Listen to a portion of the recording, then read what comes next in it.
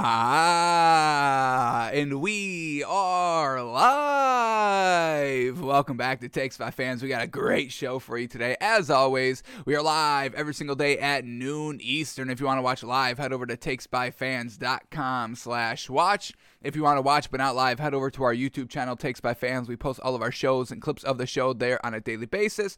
And if you just want to listen, we are on podcasting apps, Spotify, Apple Podcasts, Google Podcasts, iHeartRadio. So, however you want to watch or listen, we've got you covered in multiple ways. Alrighty, folks, today's a big old Monday, and we now know who's going to be participating in this year's Super Bowl.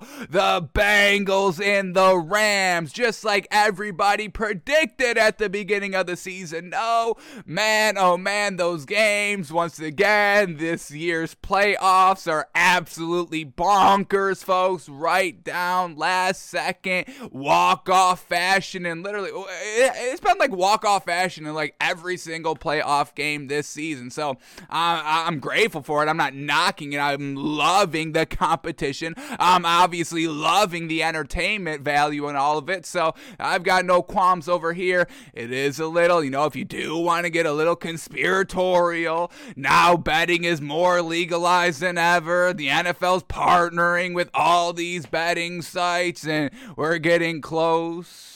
Energetic, engaging, must-watch games.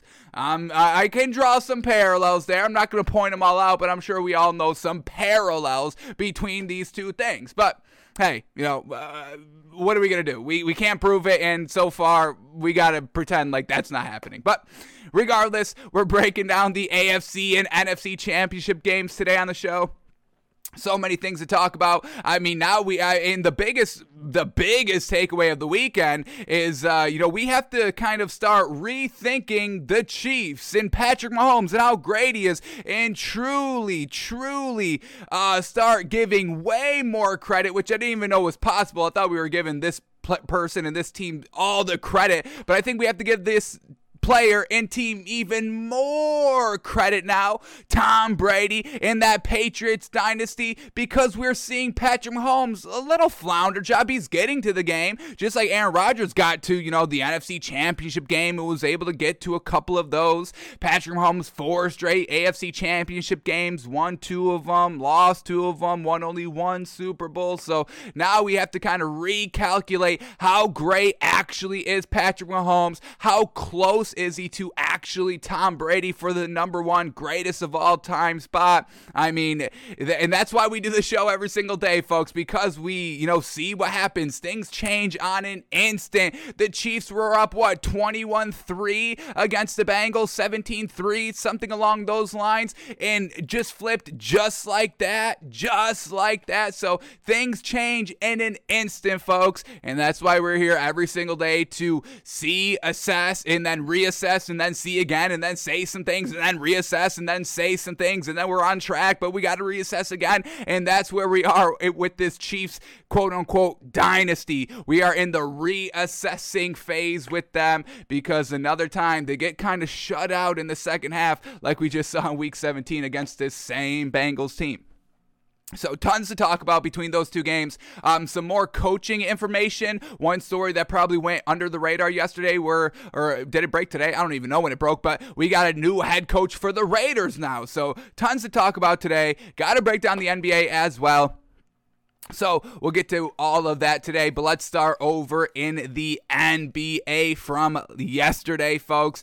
So let's start here. Tons of games on, a couple of 1 o'clock games before the chaotic championship Sunday in the NFL kicked off. So let's start here with the first game up, and it's the Lakers at the Hawks, and the Hawks get the win here, 129-121. Once again, we've got a 7-game win streak here for this Hawks team, truly turning the corner, and this is the perfect right time to start being good. We want to see teams start to be good in the middle part, carrying it to the back end of the season, because that truly means you are good. If you had success in the early part of the season and now are bad at the current moment, that doesn't speak to you of being a good team. A la, bring it back to the NFL. The Panthers were so good the first 4 weeks, right? And now nobody even talks talks about this Panthers team because they're just so irrelevant and what they've been doing, so trash. But this is not a Panthers topic, well, although it should be because Matt Rule needs to be fired. But either way, we get this Hawks team turning the corner. Absolutely love it.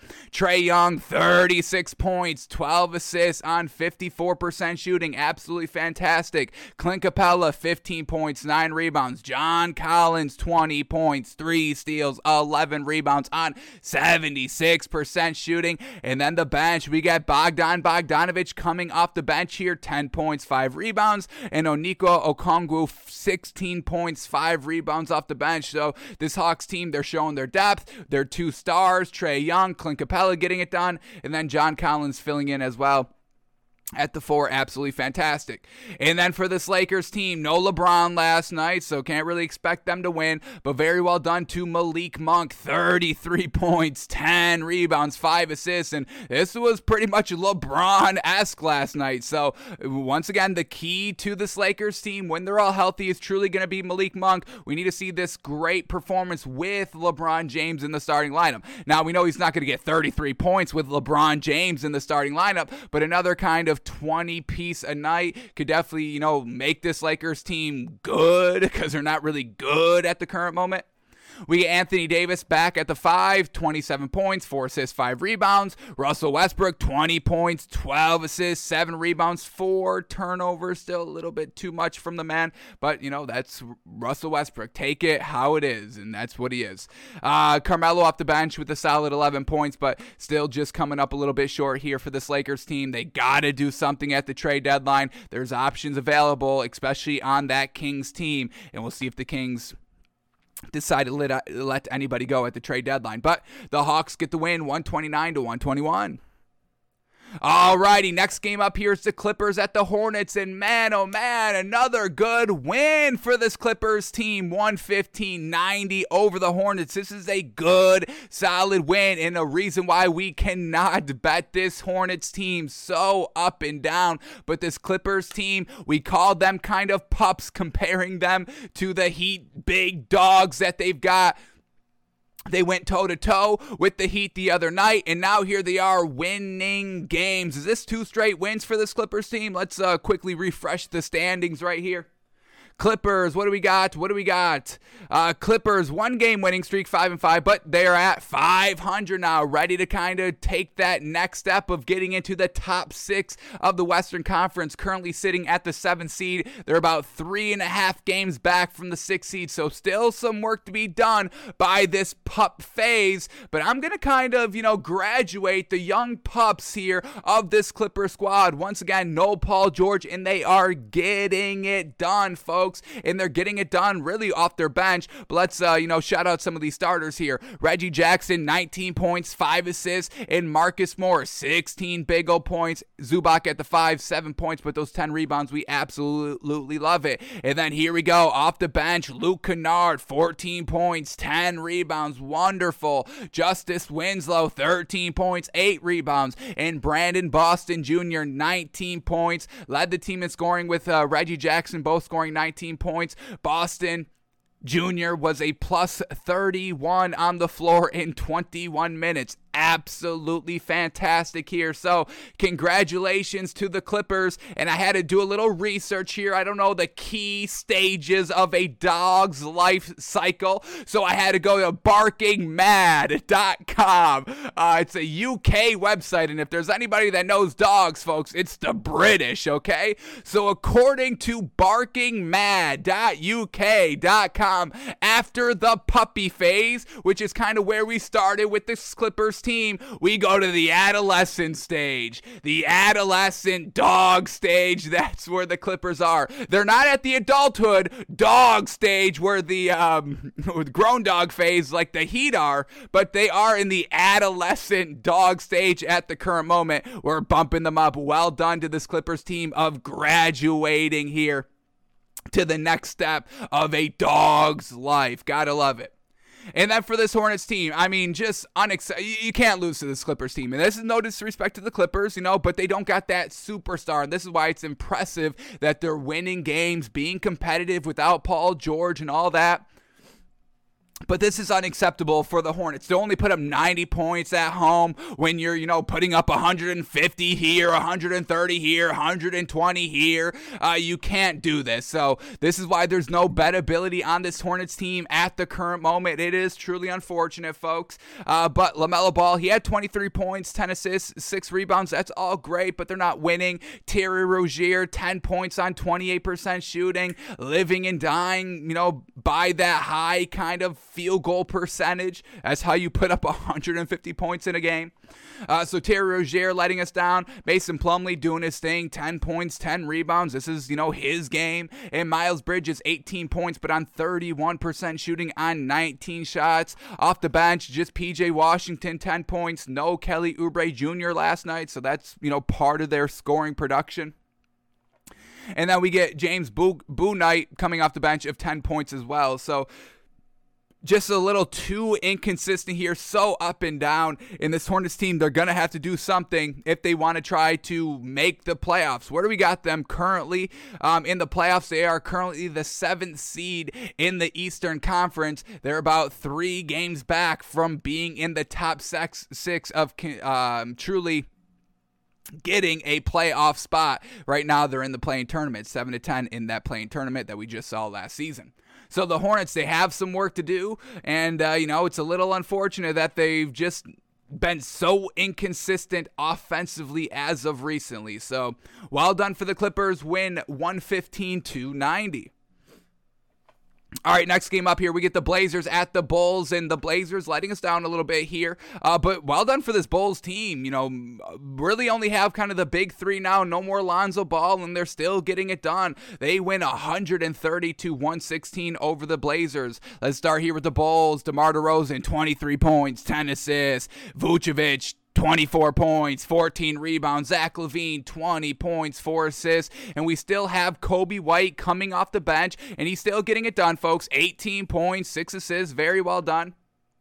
And we still got Ayo Dosunmu coming or at the starting 1 here, which, this is where we really want Coby White, but Coby White's still playing 30 minutes off the bench, so, it's fine. I guess it's fine. But Ayo at the 1, 7 points, 11 assists. He shot 66%. He only shot 3 times, so I guess that's what they're looking for, and that's fine. You've got DeMar DeRozan, Zach LaVine, Vucevic. We don't want the one, being the main offensive weapon. That was kind of our little bit of knock on Lonzo Ball, just taking too many shots when you've got all these other great talent. Be that great passer, be the facilitator.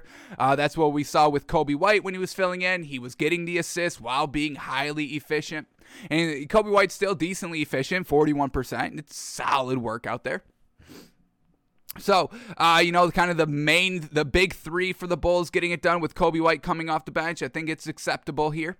And then for this Blazers team, losing Anthony Simons, 21 points, 6 assists. CJ McCollum, 29 points, 4 assists, 5 rebounds. Nurkic at the 5, 11 points, only 4 rebounds last night. And then Norman Powell with another 22-point performance. Trent Watford coming off the bench with 10 points, helping out the offense a little bit. Just came up a little bit short here, lost by 14. But overall, the Blazers still there. This Bulls team, they are good now, so we can start to track this Bulls team. Their bettability is truly rising here. So Bulls get the win 130-116.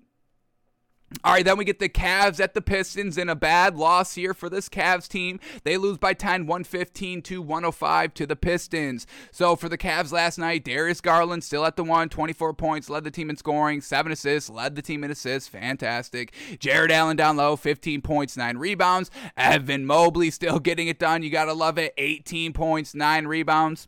Off the bench, C.D. Osman, our man, 13 points. Kevin Love struggling a little bit, 8.7 rebounds. But man, oh man, for this Pistons team, Saddiq Bey finally getting it going. Is this Saddiq's best game of the season so far? And he's supposed to be kind of, the number 1 option out here since no more Jeremy Grant. But Saddiq Bey, 31 points on 55% shooting. Cade Cunningham, triple-double for the man. 19 points, 10 assists, 10 rebounds. Frank Jackson off the bench with another 19 points. Trey Lyles off the bench with another 15 points. So, well done for this Pistons team. team, Saddiq Bey. I think this is a little bit of an outlier game for the Pistons. We're not buying into the Pistons off this one win. But a couple of disappointments last night with this Cavs team losing, this Blazers team losing by as much as they did, kind of letting us down a little bit. So we'll take, these games with a little bit of grain of salt. We're not going to, start knocking the Cavs and start losing our buyability into them. Same thing with the Blazers. These things happen. You play 82 games in a season. You're going to, let us down a little bit here and there. But we don't want to see the consistent letdown here. So Cavs, Blazers, truly on our radar of not letting us down in the next game. All right, speaking of a team that's not letting us down, man, the Magic, what a win last night. They win over the Mavericks, 110-108. Well done, the Magic. Their bettability, folks, we've been saying it's been rising big time here. Cole Anthony, 16 points, 6 assists. Franz Wagner, 18 points. Love it. Wendell Carter Jr. with a solid 14 points, 14 rebounds. And then this bench, folks. Moritz Wagner. Yes. Start playing the Wagner twins more. We love it. Moritz Wagner coming out the bench, 14 points in only 14 minutes. Yes, sir. Chuma Okeke, 19 points, 4 assists, 5 rebounds. And then we get Gary Harris with 10 points as well. So once again, it's everybody for this Magic team stepping in, getting it done, contributing to the wins, contributing to the competitiveness of games here in this Magic team. Bettability is absolutely rising. And then for this Mavericks team, really kind of unfortunate loss here. No Porzingis last night, so Dwight Powell fills in at the 5, only 8 points, only took 2 shots, definitely not Porzingis-esque. Luka Doncic, 34 points, 11 assists, 12 rebounds, classic game by Luka Doncic. In the bench here for the Mavericks, they got it done as well, just unfortunately came up 2 points short last night. Marquise Chris with 14 points, 4 steals off the bench, Josh Green, 11 points on 66% shooting, and Reggie Bullock with a solid 10 points and 6 rebounds. But they come up just short. Well done for the Magic to win at home, 110-108. All right, last 3 games here, and the next one up is the Nuggets at the Bucks here. And this Nuggets team, their bettability is truly trending up. What an absolute last month by this Nuggets team. We got them 8-2 in their last 10, 5-game winning streak. Wow, oh wow, with just Jokic out there. And then they go on the road to the Bucks and beat them when they were basically at full strength last night. So what an absolute huge dominant win for this Nuggets team. And here we are in kind of, starting to kind of get to the back end of the season. We're kind of at the midpoint / trending towards the back end of the season here, and we're starting to get some new teams emerging as good teams, and we're starting to have to take them seriously. So the Nuggets, bettability, buyability, truly rising. This Bulls team, bettability, buyability, truly rising back up here. So we've got some new teams we could bet on, which is absolutely great here, folks. More opportunity at finding value, more opportunity of winning money. We're all here for it, absolutely. So well done for the Nuggets. Absolute dominant performance, winning by 36 points on the road, winning 136-100. So who got it done for this Nuggets team, and who's helping out Jokic? So here we go. Jokic only 18 points last night, 15 assists, 9 rebounds. Aaron Gordon, exactly where we want to see him. 24 points, 7 rebounds on 4 of 8 from the 3, 58% shooting on 17 shots. Exactly what we've been calling for by this man. We saw it last night, and we've been kind of seeing it over this kind of 5-game win streak here. So Aaron Gordon being that big offensive presence that this Nuggets team desperately needs. Bettability is here now. Love it. Who else was getting it done? Monte Morris, 18 points, 7 assists at the 1. Will Barton, 15 points, 5 assists, 3 rebounds. The bench, of Bones Highland, 13 points. Bryn Forbes, such a slept-on piece of this Nuggets team, 14 points last night on 60% shooting. JaMychal Green, 9 points. Marcus Howard, 9 points. And they put up 136 points while Jeff Green in the starting lineup shot 14%. So that's while Austin Rivers coming off the bench shoots 37%. So scoreability is there. The bet ability is there. We're starting to kind of get other offensive pieces here for this Nuggets team consistently. What we've been waiting for this Nuggets team. And here they are finally arriving. Well done to the Nuggets. And then for this Bucks team, man, oh man, a little bit of a disappointing loss last night, especially in blowout fashion. And now we have to kind of retool our thinking on this Bucks team. They have not been good over their last 10 games. We've got them at 5-5, defending champions, 5-5 in your last 10, going downhill. Now the 5th seed in the Eastern Conference. So we got to pump the brakes, betting the Bucks and all this. Giannis, 29 points, 9 rebounds. Bobby Portis, 11 points, 5 rebounds. Grayson Allen, 11 points on 40% shooting. And Jrue Holiday with 14 points, 8 assists. So everybody in the starting lineup was decent last night. Chris Middleton, he only took 8 shots, so that explains his 9 points. But the bench here of the Bucks is just not good anymore, and I don't understand what is happening. Wesley Matthews, 2 points on 3 shots. He only scored from the free throw line. Pat Connaughton only took 2 shots. He hit 100% for his 5 points, but we need other players here to start scoring the basketball. You can't just rely on Giannis. We need Grayson Allen to return to a huge, great offensive piece that we saw in the first, 3 weeks of the season. So Bucks, man, they're going through a stretch here. Got to avoid betting them, but well done for the Nuggets of getting the win, 136-100. Then we get the Jazz at the Timberwolves here. In this Jazz team, what do we say about them? They need the leadership. No Donovan Mitchell, no Rudy Gobert again last night, and they still flounder big time. Well done to the Timberwolves getting the win, 126-106. Joe Ingles is probably out for the season. I believe he did tear his ACL. Not good. So this Jazz team now kind of losing their depth. Their stars, their leaders are not playing as of recently. So this Jazz team, once again, going downhill here, where we were big on them in the first 4 weeks. This league is changing now. We're truly seeing who are the contenders and who are the pretenders in this Jazz team. They better hope they get Donovan Mitchell or Rudy Gobert back, or they're going to be truly pretenders out here. So Joe Ingles, no contribution last night in 12 minutes, and then he gets injured. Truly unfortunate. Hassan Whiteside at the 5, not that offensive powered, only 7 points, but he did have 12 rebounds. We give him credit. Mike Conley, doing his thing, 22 points, 5 assists. Bojan Bogdanovic, 23 points on 63% shooting. That's very well done. Jordan Clarkson somehow scraping together 17 points off the bench here, but that's it. They don't have the leadership. You cannot bet on this Jazz team when Rudy Gobert and Donovan Mitchell are both out. There's no leadership. They're just an ID list. There's a bunch of scorers out here. There's a bunch of shooters on this team, but without that leadership, it does not result in the wins. We see this.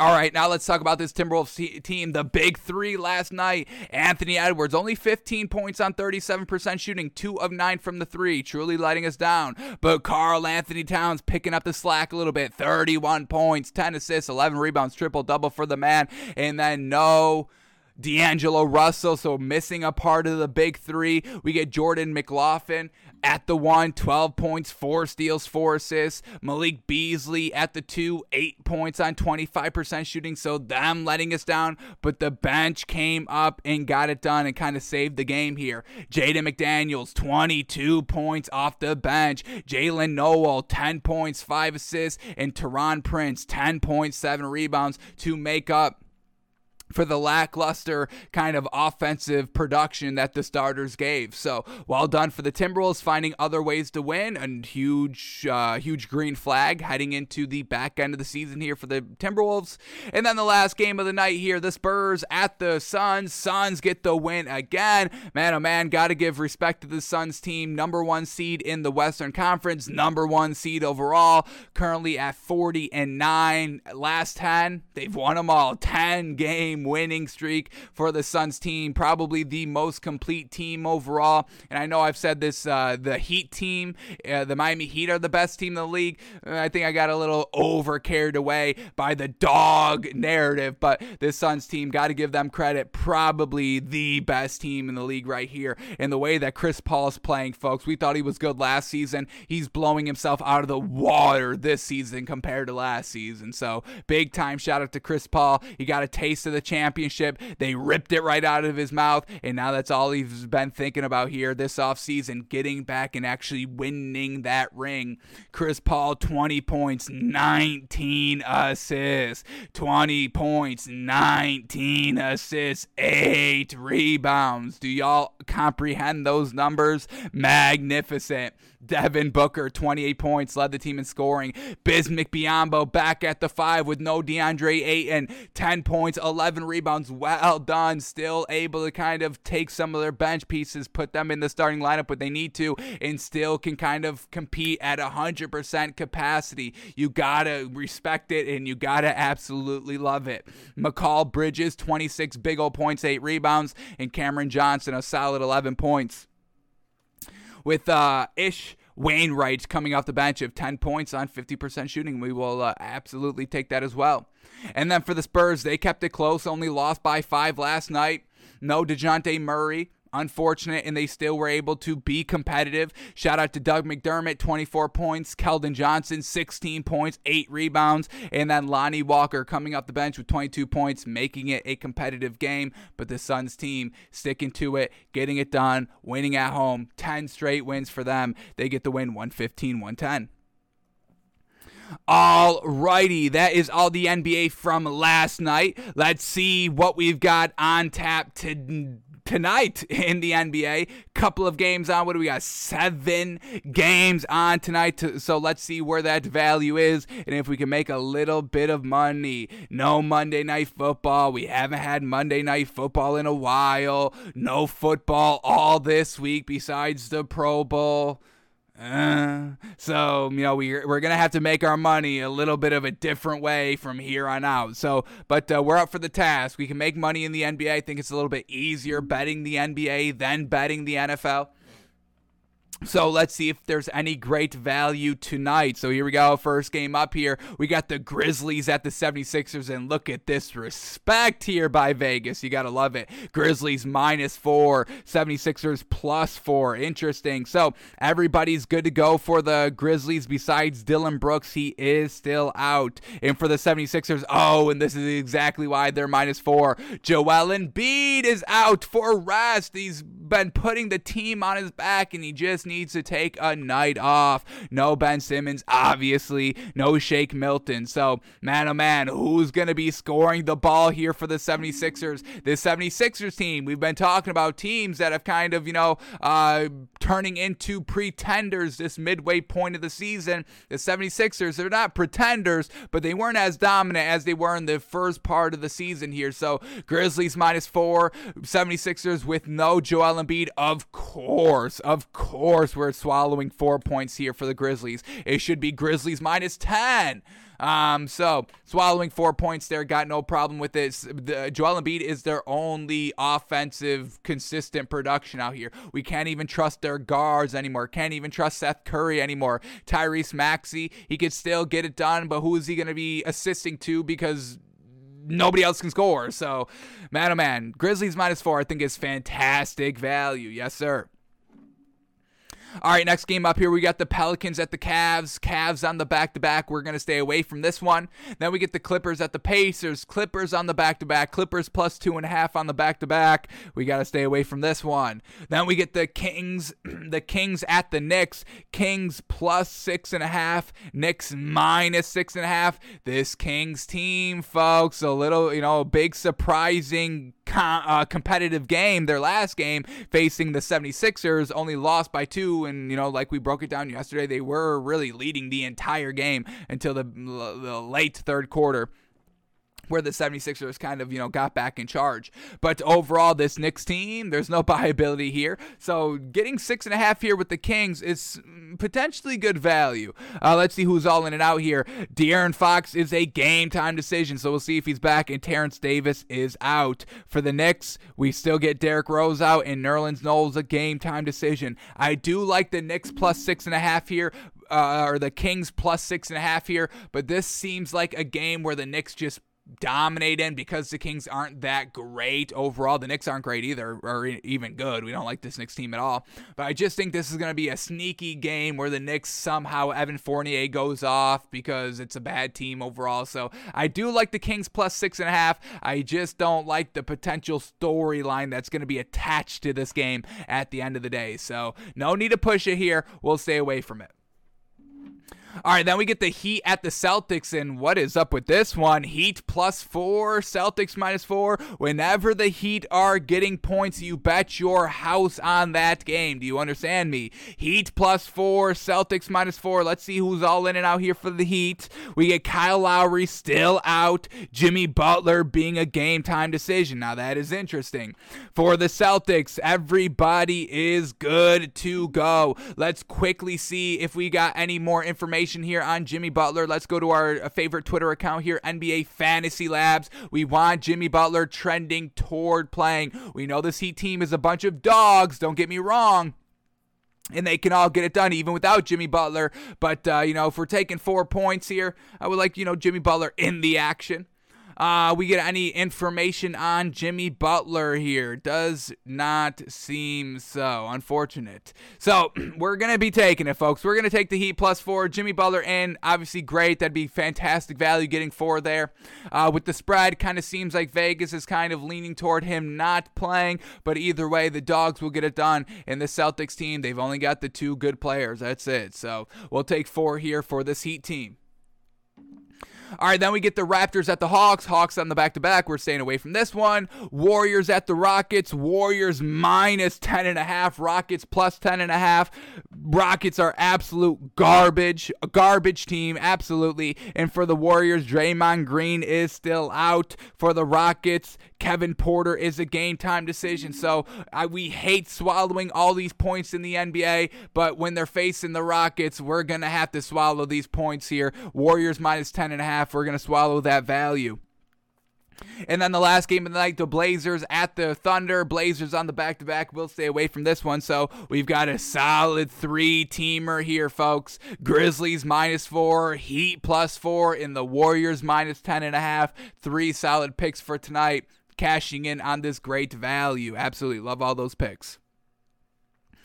Alrighty, that is all the NBA for today. So now let's shift gears to the NFL. And before we start breaking down the AFC and NFC championships games that we all just witnessed, let's quickly touch on some stories here, coaching news, and all of that. So let's start with the first one here. A new team has a new head coach here, folks. The Raiders have found their guy, and they are hiring Patriots offensive coordinator Josh McDaniels. Wow. Josh McDaniels, we saw him kind of accept the Colts job a few years ago with Andrew Luck, and then he kind of went back on it and was like, no, I actually don't want this job anymore. And I was kind of thinking it was, Josh McDaniels heard about Andrew Luck potentially retiring. That was when Andrew Luck was coming back kind of from the injury, and Josh McDaniels probably got caught wind that he wasn't going to have Andrew Luck, and he's like, well, I'm not going to the Colts if I don't have Andrew Luck. What are you, crazy? So Josh McDaniels giving another team a chance here, going to the Las Vegas Raiders with Derek Carr. So let's head to our Got the Right Guy for 2022 board. We've been filling in all the new head coaching hires here in the NFL, saying if they're good decisions, bad decisions. So here we go for the Raiders. They got Josh McDaniels, and we love this hire. Absolutely offensive-minded guy. So you got our endorsement right off the rip, but then you've got a smart quarterback to work with a big arm who's really solid, folks. Derek Carr's stats are very, very good. Let's get him up. I mean, we're talking about 65+% completion percentage almost every single game, every single year. The accuracy is there, folks. He's career completion percentage of 65%. Just had 68% this season with 4,800 yards. So, Josh McDaniels, offensive mind, brilliant offensive mind. Now, it's a little interesting that he chooses Derek Carr over Mac Jones. I kind of liked what I saw from Mac Jones as a whole this season. This is a rookie year, and this was his year one. I thought that was great production overall. But we know Josh McDaniels obviously knows offense. I mean, we got to give him credit for what he did with Tom Brady and the lackluster weapons supporting Tom Brady throughout really his entire career here when he's calling the offense for the Patriots.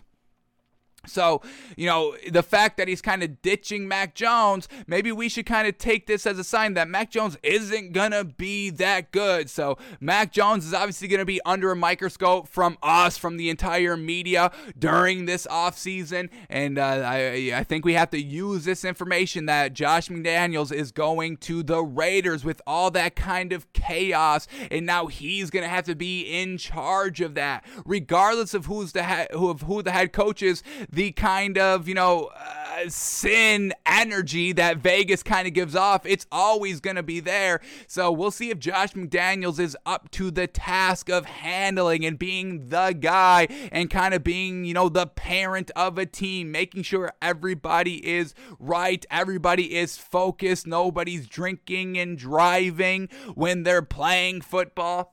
So Josh McDaniels has a tall task ahead of him, but he's obviously got, a great offense to work with. He's got Darren Waller, so we absolutely believe this is the right choice here.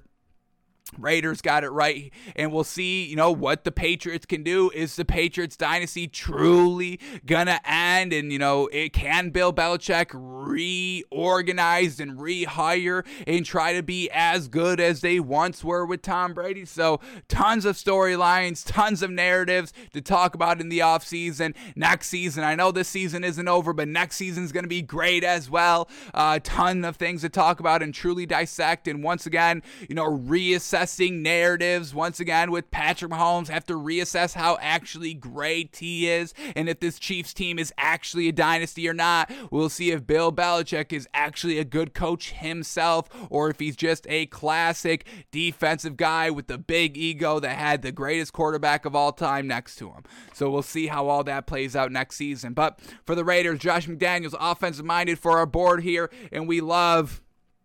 He's got the guy. He's got the quarterback. He's got the quarterback, Derek Carr. So should work out for him, and we'll see how actually good Josh McDaniels is now that he's going to be the guy for the Raiders. Alrighty, what else do we got here? Coaching news. So now we still have a couple more vacancies here. What do we got? 4 vacancies. The Saints, the Dolphins, the Jags, the Texans, and the Vikings. So 5 more vacancies to be had, and Doug Peterson is still not hired yet. What the hell is going on? But next up here, revisiting on the Giants coach hire of Brian Daboll, and we get a couple of quotes here that I want to get into, but this is why we love Brian Daboll as the new head coach for the Giants. He says, quote here, Giants coach Brian Daboll embraces developing Daniel Jones. We're trying to, quote, give him some stability. Yes, everything that we want to hear from the Giants team, management, organization, the coach, we're hearing it all. They believe in Daniel Jones. They know they've done him wrong in the past, and they just want to help him out. He's the guy. Give him some stability here, and this Giants team could have potentially a quick turnaround. Once again, the foundation. You don't need to build a foundation. We don't want to hear anything like that when you're hiring a head coach. So shout out to the Raiders of going with an offensive-minded guy and not trying to lay the foundation so potentially we can win in 2 or 3 years. You can turn around a franchise with the coach and the quarterback. They kind of both need to be right, but it is possible. We just saw the Bengals. They're going to the Super Bowl. They went into Arrowhead and won the game and only allowed the Chiefs 3 points in the second half again. So, Giants, potentially, if you're a Giants fan, I would get excited. You could potentially be the next Bengals team. But let's quickly go here. We got Brian Daboll introductory press conference. We get a couple of quotes here that I do want to kind of touch upon to see, once again, what are we getting from this team? Should we be gushing over this team even more than what we already are? Should we be pulling back on our gushing over this team? So let's quickly take a look at what Brian Daboll is saying. So here we go. In his introductory press conference Monday, Daboll said supporting the 24-year-old signal caller is priority number one. Love it. Says, quote, "There's a lot of things to like about Daniel, and we'll just take it one day at a time. We'll work with him. We'll help him get better. We'll help him be a better leader. We'll help him be everything." And that's definitely something that you have to focus on Daniel Jones. We have not really laid any foundation on Daniel Jones over the last 3 seasons with him, with all the turmoil that's been going on about not getting the coach right and not getting the offensive coordinator right. We know he has a decent arm. This is all we know about Daniel Jones. He has a decent arm. He can run pretty solidly. But that's it. We don't know anything about leadership because there was no leadership at the head coaching position or anywhere in that organization. So Daniel Jones, he never took it upon himself to be the one true leader. So I guess, we can kind of, take that in a little bit of information on Daniel Jones. But they've never been in competitive games where we need to see his leadership. They've never been in competitive games where we can see if Daniel Jones can make the big play, the right throw, he can make the right read and all that. So we just kind of know he can be potentially good. We just don't know if Daniel Jones hasn't been good because the organization or Daniel Jones himself. So the fact that they're immediately trying to help him be a better leader, we're going to know right kind of early in kind of this offseason in training camp, once we see him out on the field, if he's going to kind of walk around. I mean, when we watch Josh Allen, when we watch Joe Burrow, we know the team loves them, and they're always on the sideline, revving the guys up, knowing that they can do it. Speaking, speaking out the kind of, hey, we can do this, we can get it done, let's keep our heads up on all that. We've never seen that from Daniel Jones, so we'll see if he can actually do it or if it was just the Giants kind of holding him back. So love hearing that by Brian Daboll, that we're going to make him a better leader. Got to have that leadership position at the quarterback position, absolutely. Alrighty, let's continue here with the quote. "We'll help him be everything. That's our job as a coaching staff and as an organization. It takes everybody. It's not just me. It's the rest of the coaches on our staff. It's the scouts. It's the support staff. It's the ownership group. It takes a lot to raise a quarterback, if you will. He's been around the block these last 3 years with some different pieces. We're trying to give him some stability and just take it from there." So absolutely love that. Absolutely love the stability. He's had no stability his entire career here with the Giants. So love that. That's on Brian Daboll's mind at the forefront here. All right, what else do we get to here? Let's read this next lead up to the quote.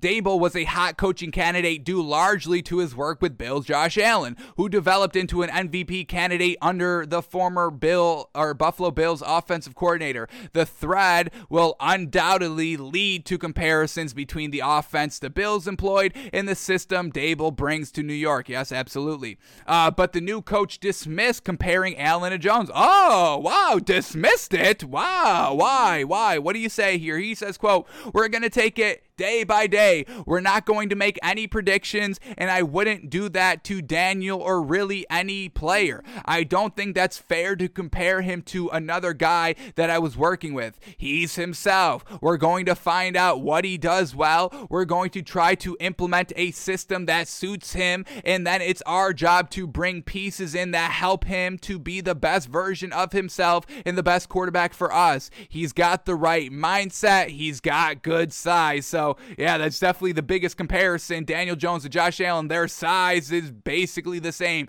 Daniel Jones like 1 inch shorter, and what do we say, like 13 to 16 pounds lighter than Josh Allen? But once again, Brian Daboll, the perfect thing, not putting any pressure on Daniel Jones, not kind of coming in and be like, oh, I'm going to have him, as good as Josh Allen. So now that now Daniel Jones, hearing that, has to go up and live up to that. So another huge green flag on Brian Daboll, truly taking things slow, not making any predictions about the team, the offense, Daniel Jones, not putting any unwarranted pressure on Daniel Jones here. Fantastic. This is all green flags, Giants. You should be absolutely jumping for joy hearing all these words coming out of Daboll's mouth. This is absolutely what y'all should want to be hearing right now. And then we get one more quote here. Let's read the last lead up here quickly. The 46-year-old first-time head coach said the key would be building an offense around what Jones and the other Giants playmakers do best. That starts with finding out what the quarterback is comfortable in, says, quote, one of the things that I asked him to do, and I said, you can give this to me at any time. He was one of the players that called me after it was announced. Among some other guys, I said, hey, give me some things that you really like in your last 3 years, or if you did at Duke. And that's where it's going to start, is some foundational pieces that he feels comfortable with. I think that is going to be a day-to-day process. I'm not going to put any expectations on him. I know he wants to do well. He's got the right mindset. He's dedicated. He's a hard worker, and I'm looking forward to working with him. Another great green flag right there, folks. Hey, Daniel, tell me what you like to run. What do you think you're good at? You've been here for 3 years. What did they have you do that you were loving, that every time they called the play, you kind of smiled because you're like, yeah, this is my time. I can't wait to throw this ball. I know where to go with the ball. I love this play. I know this play.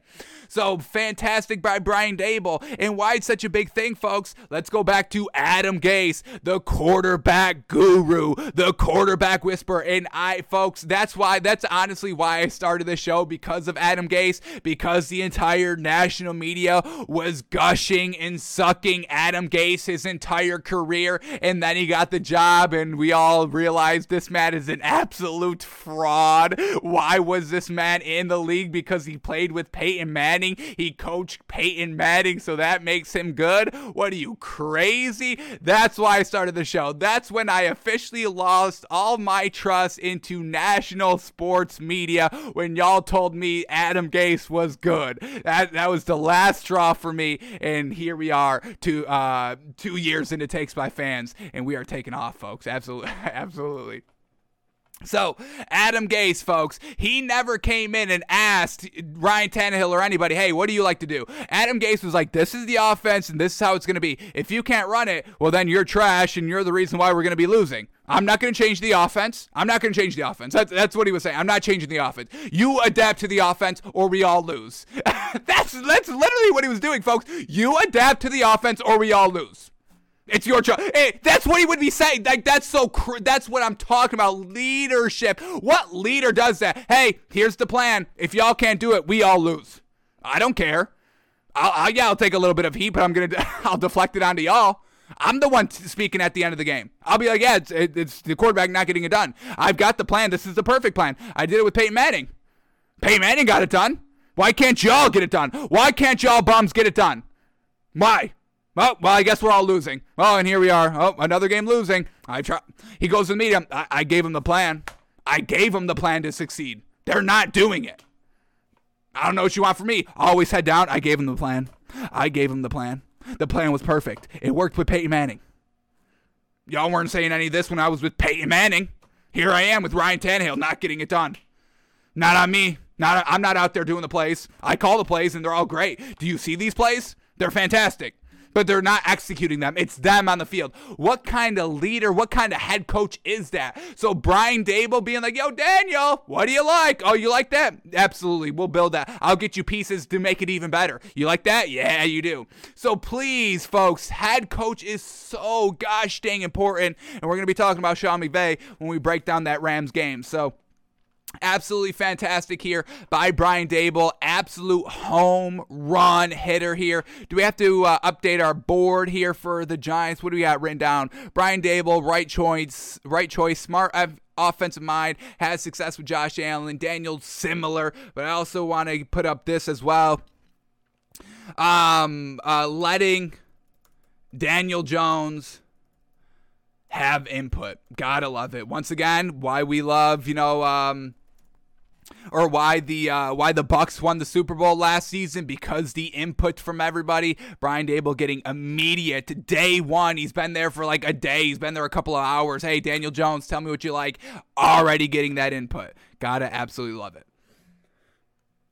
Alrighty, what else do we get up here? Next up here, and okay, Rich Bisaccia, folks. The Jaguars are interviewing former Raiders interim head coach Rich Bisaccia. Now, we liked Rich Bisaccia for the Raiders job, and really the Raiders job by itself. We don't think Rich Bisaccia is some great head coach that needs to be on a team here. What made, Rich Bisaccia kind of appealing to the Raiders job is because he was already there this season. So he went through the struggles with the team. They bonded, they kind of came together through the ups and the downs, and the head coach getting fired, then the players going wild. They had that kind of camaraderie with Rich Bisaccia. So that's why should have probably kept him for one more year to truly see, can he, build upon that? Can they all truly buy in? But now, him going to the Jaguars, they don't have that experience. They don't have that camaraderie. Rich Bisaccia is just another guy to them. So I wouldn't really kind of suggest Rich Bisaccia for the head coach of the Jaguars. It was just kind of something special because of the uncharacteristic situations that happened, that unfolded this season in Las Vegas. So I like Rich Bisaccia. Seems like a great guy, but I just don't know if he's head coaching material at the current moment for another team besides the Raiders. And we just saw the Raiders get Josh McDaniels. So I think that'd be a little bit of a mistake there. I would get somebody kind of experienced for Trevor Lawrence. I mean, Doug Peterson makes the most sense for a lot of these teams because they've got young, potentially really good quarterbacks. With the Saints, Trevor Siemian, we saw some nice glimpses for him. So potential Doug Peterson working with Trevor Siemian could make it work. Doug Peterson with Tua, I would absolutely love it. Doug Peterson with Trevor Lawrence for the Jaguars, absolutely. We've seen some great things from Trevor Lawrence in college and a little bit this season. Doug Peterson able to work with that. The Texans, potentially Davis Mills, gave us some nice glimpses here this season with Doug Peterson, could truly elevate him. And then the Vikings, you've got Kirk Cousins probably moving off of him. So maybe Doug Peterson not for the Vikings job, but really Doug Peterson should be at the top of the list here for really all the other teams still needing a head coach here. So Rich Bisaccia is going to get an interview, and we'll see if the Jaguars probably make a little bit of a not great decision overall. Alrighty, but then we're hearing about this. Jim Harbaugh seems to be coming back to the NFL, folks. Seems to officially be leaving Michigan here and potentially going to the Vikings, which seems kind of weird. And I would kind of think that Jim Harbaugh would keep Kirk Cousins, and I don't know about all that. So we'll see what Jim Harbaugh decides to do, but this is what we get. John Harbaugh, this is from Jeremy Fowler, verified ESPN on Twitter, says, quote, Jim Harbaugh conveyed legitimate interest in the Vikings head coaching job during his interview with the team. With Minnesota coming away, feeling Harbaugh is ready for a return to the NFL. As of now, he's still considered in the mix for that job. So that's really all we've heard about Jim Harbaugh is the Vikings job. Haven't really heard about him interviewing on any other job or expressing big interest into any other job. So Seems like he may be going to the Vikings, and I would kind of I would kind of feel that Jim Harbaugh would keep Kirk Cousins at the quarterback position, and I don't know about that. Doesn't seem like it results into anything big, folks. Our knock on Kirk Cousins. Stats are great, wins are lacking. Wins are lacking, especially with all that great talent. You can't be having lacking wins like that. And I mean, like, you can't say, well, oh, it will get better. They'll finally get it figured out. I mean, look at the Bengals with Andy Dalton. Joe Burrow comes in 2 years, getting to the Super Bowl, bringing this Bengals team to the Super Bowl. So you can have great talent. Andy Dalton, AJ Green, never making it to past the first round of the playoffs. New Bengals, Jamar Chase, Joe Burrow, they make it to the Super Bowl. So, just because you're a good player doesn't mean that you can win games. Stats and wins are two different things here. And this Vikings team, they love stats. They don't love wins, so that's unfortunate. So Jim Harbaugh seeming to go to the Vikings, and I don't know if that's the right choice, but we'll see what he does.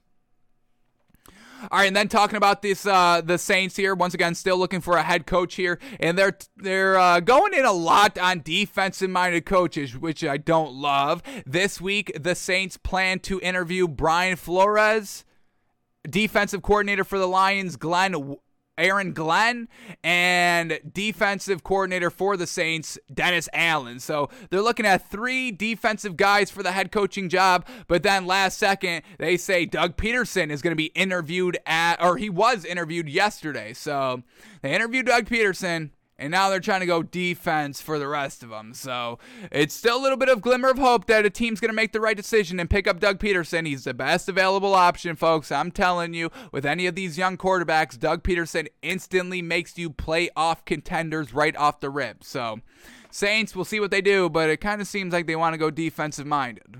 You all know how we feel about that. All right, last two things quickly. The Packers officially promote Adam Stenavich to offensive coordinator. Adam Stenavich was the Packers offensive line and running game coordinator. And once again, we know that Aaron Rodgers was kind of speaking with Packers management the last couple of days to make sure everybody's on the same page for the future of the organization. So the Packers making this call now. Is this what Aaron Rodgers wants, or is this what he doesn't want? So we'll kind of know a little bit later what decision Aaron Rodgers makes. Does he stay? Does he go to the Broncos with Nathaniel Hackett? Does he just stay? What does he do? But, we'll look back and to see if he stays. This is what Aaron wants. If he probably leaves, he probably didn't want this. So we'll see what happens there. They do find a new offensive coordinator, and I'm sure, Packers do want to keep him, so I do believe this is what Aaron Rodgers wants, but we'll see what his official decision is in the next coming weeks. All right, and then the last thing, here we go. Touch on this quickly. We all know the Brady fiasco that's going on. Adam Schefter tweets out he's retiring. Everyone's like, no, he's not. And then, we're in this purgatory of like, well, what actually is happening? So now the new narrative, we thought Tom Brady kind of wanted it to be an exclusive for the man in the arena, but now we're hearing that he wanted to do it during the Super Bowl. Because we get this right here, this rumor, Bucs and the Patriots, Tom Brady was planning to make retirement announcement during the Super Bowl. Wow. This is coming from NBC Sports, folks, that he wanted to do it during the Super Bowl. Tom Brady wanted to take all the kind of clout away from Joe Burrow and make it all about him. Classic Tom Brady, yeah? So Tom Brady wanted to make this giant spectacle of his retirement during the Super Bowl, and Adam Schefter said, I'm taking it away from you. So that's the latest on it. We still don't know what's true and what's false. We'll know when he officially announces it, and we'll see if he says anything about it. But that's where we are right now. Tom Brady wanted to do it during the Super Bowl. Biggest game of the year. Most eyes ever. He wanted the eyes on him. And he deserves it. We touched upon this when we broke it down the other day. But, during the Super Bowl, you're not in it anymore. You didn't get to the Super Bowl. It's not about you, Tom. We're in this new age. We get Matthew Stafford finally. Tom Brady knocking down Matthew Stafford in Matthew Stafford's only great season because he finally has a good team. Is Tom Brady threatened by Matthew Stafford? If Matthew Stafford was on a good, competent team his entire career, is Matthew Stafford the Tom Brady? And is Tom Brady even anybody if Matthew Stafford has Sean McVay his entire career? I think Tom Brady's a little worried about this new great Matthew Stafford. What if Matthew Stafford rattles off 3 straight Super Bowl wins? Does that make Matthew Stafford the greatest of all time? I think it would be interesting. I think the debates would be very, very interesting, folks. And I think there's some points to be made in that argument. So it would be real interesting. So I think Tom Brady is trying to steal Matthew Stafford's shine, or does he fear Joe Burrow? Joe Burrow, second year, already getting to the Super Bowl? Oh no, he may be able to beat me in kind of greatest of all time. Screw Patrick Mahomes now, the man can't get out of the AFC Championship game. So I don't have to worry about that, but I got to worry about this young blood. Joe Burrow, you see the swag on Joe Burrow? He gets 2 Super Bowls, nobody's going to remember Tom Brady. So alrighty, Tom Brady trying to do some damage control. I don't love it. I don't like it. So we'll see when he officially makes the decision, when he officially makes the call that he's retiring. We'll be here for it. But so far, we still don't know. Alrighty, those were all the stories I just wanted to quickly touch upon today. So now let's get down into it, folks. We had some NFL games on yesterday. Some absolute games yesterday. Holy moly, Championship Sunday truly did not disappoint, folks. So let's start with the AFC Championship game and start breaking them down. So here we go. Bengals at the Chiefs, and the Bengals win, and they're going to the Super Bowl representing the AFC, folks. Bengals get the win 27-24, and they did it in the same exact fashion that they did it at home Week 17. Chiefs got out to a great start. Touchdown first drive, touchdown second drive, touchdown third drive, 3 straight touchdowns. Week 17, it was 4 straight touchdowns. And the Bengals, they never freaking blunk, folks. Joe Ice in his veins, Joe Burrow, folks. Oh my goodness, welcome to the league. Oh my goodness. And with all these kind of quarterbacks retiring, Tom Brady retired. We don't care anymore. We've got the new class. We've got the new generation, the new age of quarterbacks. Joe Burrow, man, comeback player of the year and potential Super Bowl champion all in 1 year, truly transforming this Bengals organization overnight, something that Andy Dalton is still dreaming of. He thought he could do it with the Bears and kind of, be like, hey, it was the Bengals. No, Andy, it was you. You were holding this Bengals team back with some other players. AJ Green, you're a reason too. AJ Green, you're not getting off the hook for what you did to this Bengals team as well. You're to the Cardinals now and you can't make it work. Joe Burrow gets it done. Yes, sir. Woo, in the swaggy fashion. The man wanted all the smoke. We saw him. Everybody was talking about his pregame fashion, and even us here on our pregame show yesterday, we love the swagginess of Joe Burrow. I've got no problem. The confidence, absolutely. You do have to back it up, and that man backed it up, and he's been backing it up all year long. This Joe Burrow, he is the real deal, folks. Man, oh man. And now that the Chiefs lost, Patrick Mahomes not looking, invincible, like, kind of we've been saying, and, the national media was making Patrick Mahomes out to be. If Joe Burrow wins this Super Bowl, I mean, we're talking about Joe Burrow and Patrick Mahomes, and not one is greater than the other at this current moment if he can win the Super Bowl this season. So, I mean, Patrick Mahomes, don't fall asleep at the wheel, kid, because you got Joe Burrow coming up right behind you, and we still got Justin Herbert. I'm sure Justin Herbert's getting to at least one Super Bowl in his career. So, man, oh man, this AFC, Tom Brady retire. Aaron Rodgers, please do us all a favor and retire. If you're not going to win the game, if you're not going to win the big game, the NFC Championship game, like Joe Burrow already is doing, then leave, please. We don't need great great regular season quarterbacks. There's enough of those. I want champions. I want quarterbacks that can step it up, down 14 points, down 17 points, looking bleak on the road.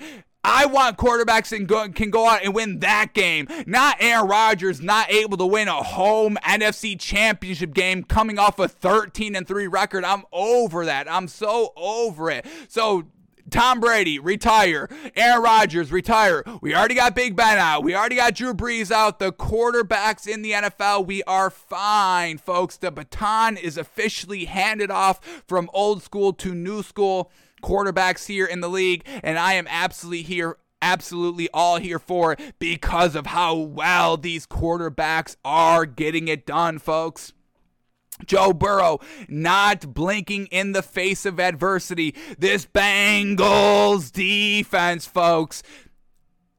Chiefs looking to put up one more score, potentially 4 straight touchdowns or just a field goal right before the end of half. But the Chiefs, and let's get this play up here, folks, because this is absolutely a huge play that truly is a huge turning point, and it speaks to the Chiefs and it speaks to the Bengals, folks. So let's get the play up, the play right before halftime.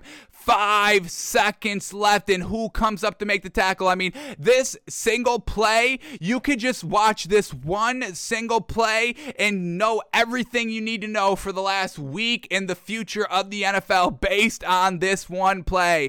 5 seconds left. Chiefs up 21-10. 5 seconds left in the first half on the 1-yard line. Second and goal. No timeouts for the Chiefs. So let's start with the aspect of the Chiefs right here. You must get some points out of this drive. You're at the 1. Yes, they want 7. They're trying to be aggressive here. And what happens? Let's roll the film. Patrick Mahomes gets the snap, tries to toss it to Tyreek Hill in the flat, but Eli Apple comes up big, knocks him down inbounds, and the 5 seconds are gone. No timeout, and that's the end of half. No points for this Chiefs team. Still only an 11-point lead heading into halftime.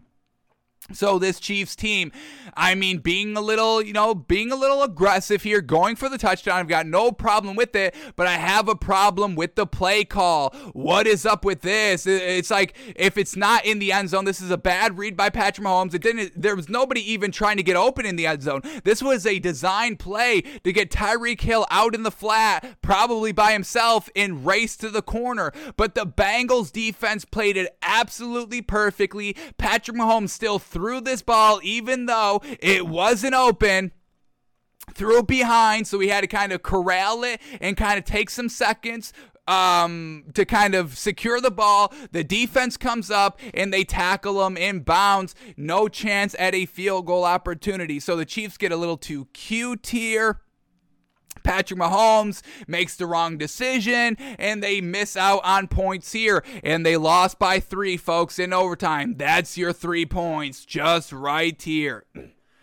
So the Chiefs floundering in big-time situational football, and we've seen this, a couple of times. That's really the only knock on this Chiefs team overall, is a little bit of game management, time management, situational football. Yes, they're great at it. We just saw it last week, 13 seconds, but the Chiefs, they rely so much on momentum, and once momentum is gone, the game is kind of over, and they lost all momentum right here, and they only put up 3 points for the rest of the half. Patrick Mahomes didn't look as on the money. Most of his throws were still good, but they were a little bit too much inside, a little bit too much outside. Not that perfect quarterback play that we usually see from Patrick Mahomes, and what we saw from on their 3 straight touchdown drives. They ride the wave, they ride the momentum, and they lost all the momentum right here on the 1-yard line. Now, on the defensive angle here, folks, this is brilliant defense by this Bengals team. They didn't get fooled by anything. They had it absolutely locked down. There's 2 defenders on Tyreek Hill. They were not going to get fooled of Tyreek Hill pre-snap motion, and we're just going to leave them all the way wide open right on the left sideline right here. No. They had it covered. They had the play right there. This Bengals defense, folks, what have we been saying all year long? They're absolutely locked down, shut down in the red zone right here. So the Chiefs trying to beat this Bengals team in the red zone. Didn't it work? Did they scout that? Did they know this Bengals team locks up in the red zone? Did they think that they could outsmart the Bengals in the red zone? So whatever it was from the Chiefs, you can't get it done. You thought wrong. This Bengals defense is so gosh dang good, and they are locked down. Yes, they give up a big play here and there, but when it comes down to the red zone and it comes down to making that big play, that's where the Bengals defense truly shines. And then the third aspect of this play, it's Eli Apple making it. Eli Apple, who everybody's been clowning last week, folks, that we never agreed with. We think Eli Apple has always been solid. Yes, he gets burned here and there. Corners get burned, folks, even the great ones. And even if you are great, going back to who was it? It's not Richard Sherman.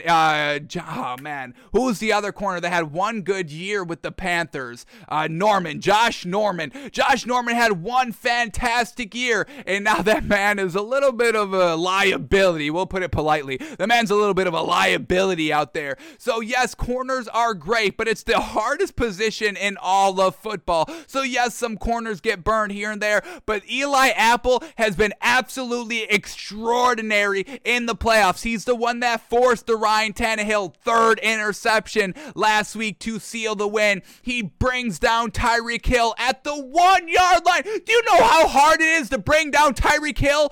And do you know how much harder it is to do it on the 1 yard line? And this man steps up, does not let Tyreek Hill's great athleticism, speed, finesse, all of that, does not let that beat him on the 1 yard line. Comes up confidently, goes out and attacks Tyreek Hill here and brings him down in the field of play. So the time runs out, saves any points being put on the board right at the end of the first half, and gets it done. Shout out big time to Eli Apple, folks. Stop falling for, the social media narrative that Eli Apple's not good or is trash, okay? When you make the right play at the right time, I don't care what you did for the rest of the game. If you're getting it done in the biggest spots, hey, that's all that matters, right? We're here in the game. Get it done. Oh, you did? Fantastic. So I don't want to hear any more knocks on Eli Apple, folks. Truly, the man has been really kind of consistent his entire career, and he makes big-time plays. Give me the big-time playmakers, and I'll be enjoying my rings while y'all have great players that can't get it done. You'd have a Kirk Cousins. Go ahead, you have Kirk Cousins on your team, and I'll check back in 10 seasons to see how many rings you have and how many playoff wins you have. It's probably like one playoff win. Situational football, folks. Eli Apple does it fantastic. So, and that was really the end of the game right there, because the Chiefs could not do anything for the remainder of the game. They got 3 more points for the rest of the game. Where did the 3 points come from? They had a game-tying field goal, because that's what, Patrick Mahomes and this Chiefs team does. They take the final drive, 15 plays, 49 yards, the final 6 minutes and 4 seconds. And once again, locking it up in the red zone. So let's talk about this, because this was driving me absolutely crazy yesterday night. I cannot believe y'all were saying this. And I may have to kind of investigate some tweets to see if they're still up, because that's something you immediately delete as soon as you press it. Final minute. So let's set up the situation right here. Bengals, they kick a field goal on their last drive of the fourth quarter, and they go up by 3 points, 24-21. Bengals. And then the Chiefs, they go down. They're eating up the final 6 minutes here. And once they get inside the 5 right here, 1st and goal from the 5 with a minute and 30 seconds left, everybody was saying for the Bengals to let the Chiefs score. Let the Chiefs score? What the hell are you talking talking about? This Bengals defense locks up in the red zone. Yes, they give up plays. Yes, they just allowed the Chiefs to drive 4 straight minutes, but they're still now in the red zone. They haven't given up any points yet, and you just want the Chiefs to score 7 so Joe Burrow can go down and have the ball last in his hands? Why? This Bengals defense is why they're kind of winning games. Yes, Joe Burrow's great. I'm not taking anything away from Joe Burrow, but can we respect this Bengals defense? We just saw it at the end of the first half. You're not trusting this Bengals defense in the red zone. What are you talking about? Have y'all been watching the Bengals at all this season? We've been saying this every single week. This Bengals defense is the most underrated, underappreciated, disrespected defense in the league, folks. And you just want the Bengals defense to be like, okay, Patrick Mahomes, here's 7 points. We just want the ball back. What are you, crazy? You're absolutely crazy. And I don't want to say any names here, but they were high-profile names agreeing that the Bengals should be letting the Chiefs score with the minute and 30 seconds left. The Chiefs they still have to get the field goal to tie the game. They're the ones. The Chiefs are the ones that have to prove that they can score here. It's not the Bengals' job to win the game. It's the Chiefs' job to win the game right now. They're down. They still have the choice of, hey, do we just kind of run out the clock and kick the field goal, or do we go for the touchdown? And that's where the Chiefs kind of shot themselves in the foot. They were kind of playing into that, hey, we're going to get the touchdown here, so let's just kind of run out the clock. No urgency because we're going to score the touchdown. The Chiefs got too cute with the minute and 30 left. I think they had all 3 or 2 of the timeouts there. And the Bengals defense absolutely locks up. And we'll definitely watch this on Wednesday. We'll still have a Wednesday film study for these 2 games. And we'll watch the defense truly get it done. But this is the final plays for the Chiefs right here. 1st and goal from the 5-yard line. A minute and 30 left. They go 1-yard run. They're trying to eat off time on the clock, folks. They're trying to eat it all up. Then on 2nd and goal from the 4, what happens? 5-yard sack. Bengals defense locks up, folks, sacking Patrick Mahomes. Now 39 seconds left. 3rd and goal from the 9. Another 17-yard sack. They almost made the Chiefs be out of field goal position because of the Bengals defense, and y'all wanted them to score? Y'all wanted to let them score? I could not. I was so angry when I saw that, folks, and I had a tweet. I was like, what are y'all talking about here? Let me see if I can bring it up. I want to see if they deleted it. If they deleted it, I would have no problem with that because they know they made the mistake right here. Let me see if he deleted the tweet. I have to go to tweets and replies, I think. Let me see right here. Did he delete the tweet? You should have, because even having this thought, you should be fired. You should be absolutely fired, and it seems like he deleted the tweet. Well done, because having that thought is absolutely wild. Nick Wright, Chiefs fan, said the Bengals should just let the Chiefs score a touchdown with the minute 30 seconds left. And then Colin Cowherd quote tweets him like, yes, that's the right decision. How absolutely wild is that, folks? Just so Joe Burrow can have the ball last in his hands, because we all saw what happened in Buffalo against the Chiefs last week. Disrespect to this Bengals defense, folks. Absolutely big time disrespect there by saying that. Hated that. So, Joe Burrow playing absolutely fantastic right here. And I just got one. There's 2. Let's go over these 2 plays quickly. The big field goal drive here to put them up 3 points, tied, I believe, 21-21 at this moment. And on 3rd downs, there was 2 third downs where Joe Burrow decides to utilize his legs for the 1st down pickup, and he gets it done, and these were absolutely clutch as heck. Let me see if I can find the first one. Got the 11-yard. I think there's a 7-yard. Dang. Where is it? Right here. Here we go. This is where Joe Burrow, why you want a tall quarterback, all of that, tall, big body quarterback. Here it is, tied 21-21 with basically the start of the fourth quarter. It's 3rd and 7 at the Bengals' own 23-yard line. Joe Burrow facing pressure, escapes the pressure, almost got brought down, folks, and the Chiefs defense lost them. Almost lost them the game last week, not being able to bring down Josh Allen, and now they couldn't bring down Joe Burrow, and he evades the high step right there, races to the corner, picks up the first down on 3rd and 7. This is the drive to go up 3 points. It chewed off 6 minutes here.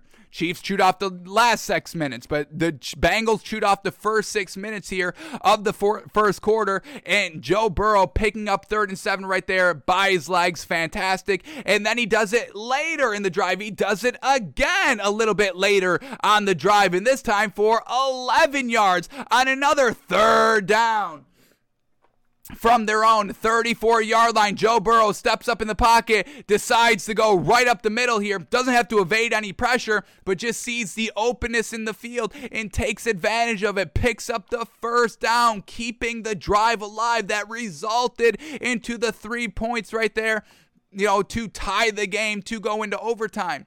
So shout out to Joe Burrow, ice in his veins, clutch, escapability is there, and why everybody was wanting, just the Bengals to let the Chiefs score, because, the Chiefs fans, they don't know what defense is. The defense loses them the game, not being able to bring down Josh Allen. If you bring down Josh Allen last game, you don't need the final 13 seconds. You don't need to get the overtime coin toss to win the game. You bring down Joe Burrow right here. You don't need the overtime. And the Chiefs won the toss in overtime. So could we talk about that? Patrick Mahomes and the Chiefs. Where's the Chiefs fans now? Nobody's crying about, both teams couldn't touch the ball, all that. Patrick Mahomes throwing the interception out of the drive. Could we be done with the overtime rule changes? Defense steps up. If you have a good defense, it doesn't matter if you get the ball first. This Bengals defense, can we start respecting them a ton more, folks? They got it done in every high-pressure situation. 1 yard line. End of the first quarter, getting it done. End of the fourth quarter, when you're only up 3, and if you give up a touchdown, it's game over. What do? Lock up. Oh no, Chiefs get the balls to start overtime. What happens? Defense steps up. Well done, Bengals defense. Yes, sir. Jeez, enough disrespect on this Bengals defense. Enough disrespect on Eli Apple. They're going to the Super Bowl. Give them respect. Damn. So absolutely fantastic here by the Bengals. Love it. All right, let's break down some stats quickly here, and then we'll move on to the NFC Championship game. So here we go. Joe Burrow, fantastic. The man went 23 of 38. What do we got here? 60% completion percentage. Obviously could be a little bit better, but made the right plays when he needed to. And this Bengals team, a complete team overall, offensively, defensively, both stepping up in high pressure filled situations, the biggest situations of the game, folks. I don't care about stats when you come up clutch in the big opportunities, the big spots of these games. Well done, Joe Burrow. So 60% completion percentage, 250 yards passing, 2 touchdowns. He did have the 1 interception. Interception came here at the start of the fourth quarter. But once again, the defense steps it up, allows the Chiefs to go absolutely nowhere, go 3 and out, and return the ball right back to Joe Burrow. And then off that interception, what does Joe Burrow do? He makes the 2 clutch runs on 3rd downs, and he kicks a field goal to put him up 3. So well done to Joe Burrow, shaking it off. Cool as a cucumber, Joe Burrow. Man, oh man, Joe Burrow, folks. All right, running game. Joe Mixon, 21 rushes for 88 yards. Well done. Solid established running game all throughout. They still stuck with the run. Down 21-3. Still stuck with the run. No big deal. Never floundering, never wavering. I mean, there's just ice in the veins there by everybody of the Bengals. Head coach, Joe Burrow, Jamar Chase, Eli Apple, the entire defense. Nobody got overwhelmed in this moment. And once again, Joe Burrow saying right before this game, can we stop the underdog mentality? Absolutely, kid. Absolutely. Stop it. Give this Bengals team the utmost respect because they truly deserve it, folks. Joe Burrow took off 5 times for 25 yards as well. All right, who was Joe Burrow slinging the ball to? We had T. Higgins, and that's what we were saying. Ja'Marr Chase potentially is locked up here. It's going to rely on T. Higgins, and that's exactly what happened. Led the team in receiving yards, 6 catches, 103 yards. Ja'Marr Chase, 6 catches, 54 yards, still got his tug. Yes, sir. Samaje Perine, 3 catches for 43 yards and a touchdown. Took a screen to the house for 40 yards. You got to love it. And then Joe Mixon, 3 catches for 27 yards. Tyler Boyd, 4 catches for 19 yards. Man, oh man. All right, now let's give some love to this Bengals defense, shall we? Eli Apple, no official stats, no sacks, no tackle for losses, no touchdown, but that the touchdown saving tackle on Tyreek Hill at the end of the first half. That's your stat. That's your shout out. Yes, sir. We get Sam Hubbard, 2 sacks, a tackle for loss. Trey Hendrickson, a sack and a half and a tackle for loss. BJ Hill, half a sack, and the defense steps it up on the goal line in the red zone. Red zone dogs. Red zone dogs. Red zone dogs. All right, and then for the Chiefs, Patrick Mahomes just coming up short here. Not good, not clean, not 100% fantastic like he usually is. Second half, locked up again. No answers for this Bengals team. Patrick Mahomes not being 100% on the money with his throws here. A little bit inaccurate here. Why accuracy matters. The accuracy was just a hair off by Patrick Mahomes on really all the throws in the second half, and they weren't able to be completed. And if you don't complete the passes, you're not putting up points. And the Chiefs only put up 3 points in the second half. So Patrick Mahomes, once again, we have to reassess what he actually is. Is he good, or is he just kind of shows flashiness that we all mistake for being good? Another flounder job here in the AFC Championship game. How unfortunate.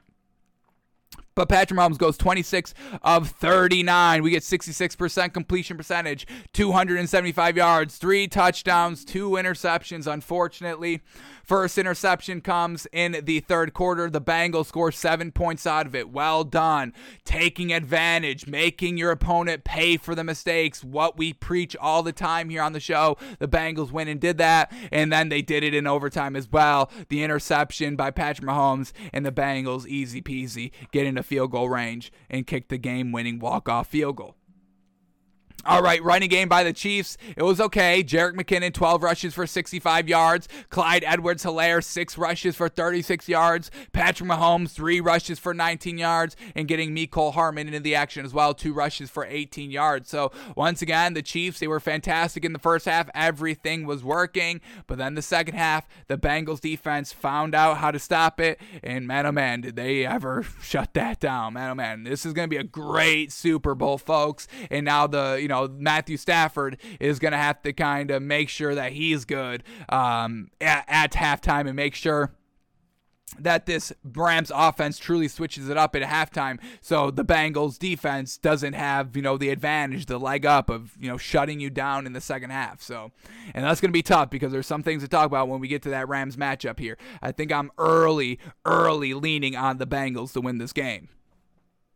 Alrighty, and then who was Patrick Mahomes slinging the ball to? Travis Kelce, 10 catches, 95 yards, a touchdown. Tyreek Hill, 7 catches, 78 yards, a touchdown. Mecole Hardman, 3 catches, 52 yards, a touchdown. So going to obviously his playmakers, which make the Chiefs so gosh dang good. Jerick McKinnon, 3 catches, 30 yards, and Brian Pringle, 2 catches for 16 yards. So the Bengals get the win, folks, 27-24. Joe Burrow and this mother-loving defense of the Bengals. How absolutely fantastic.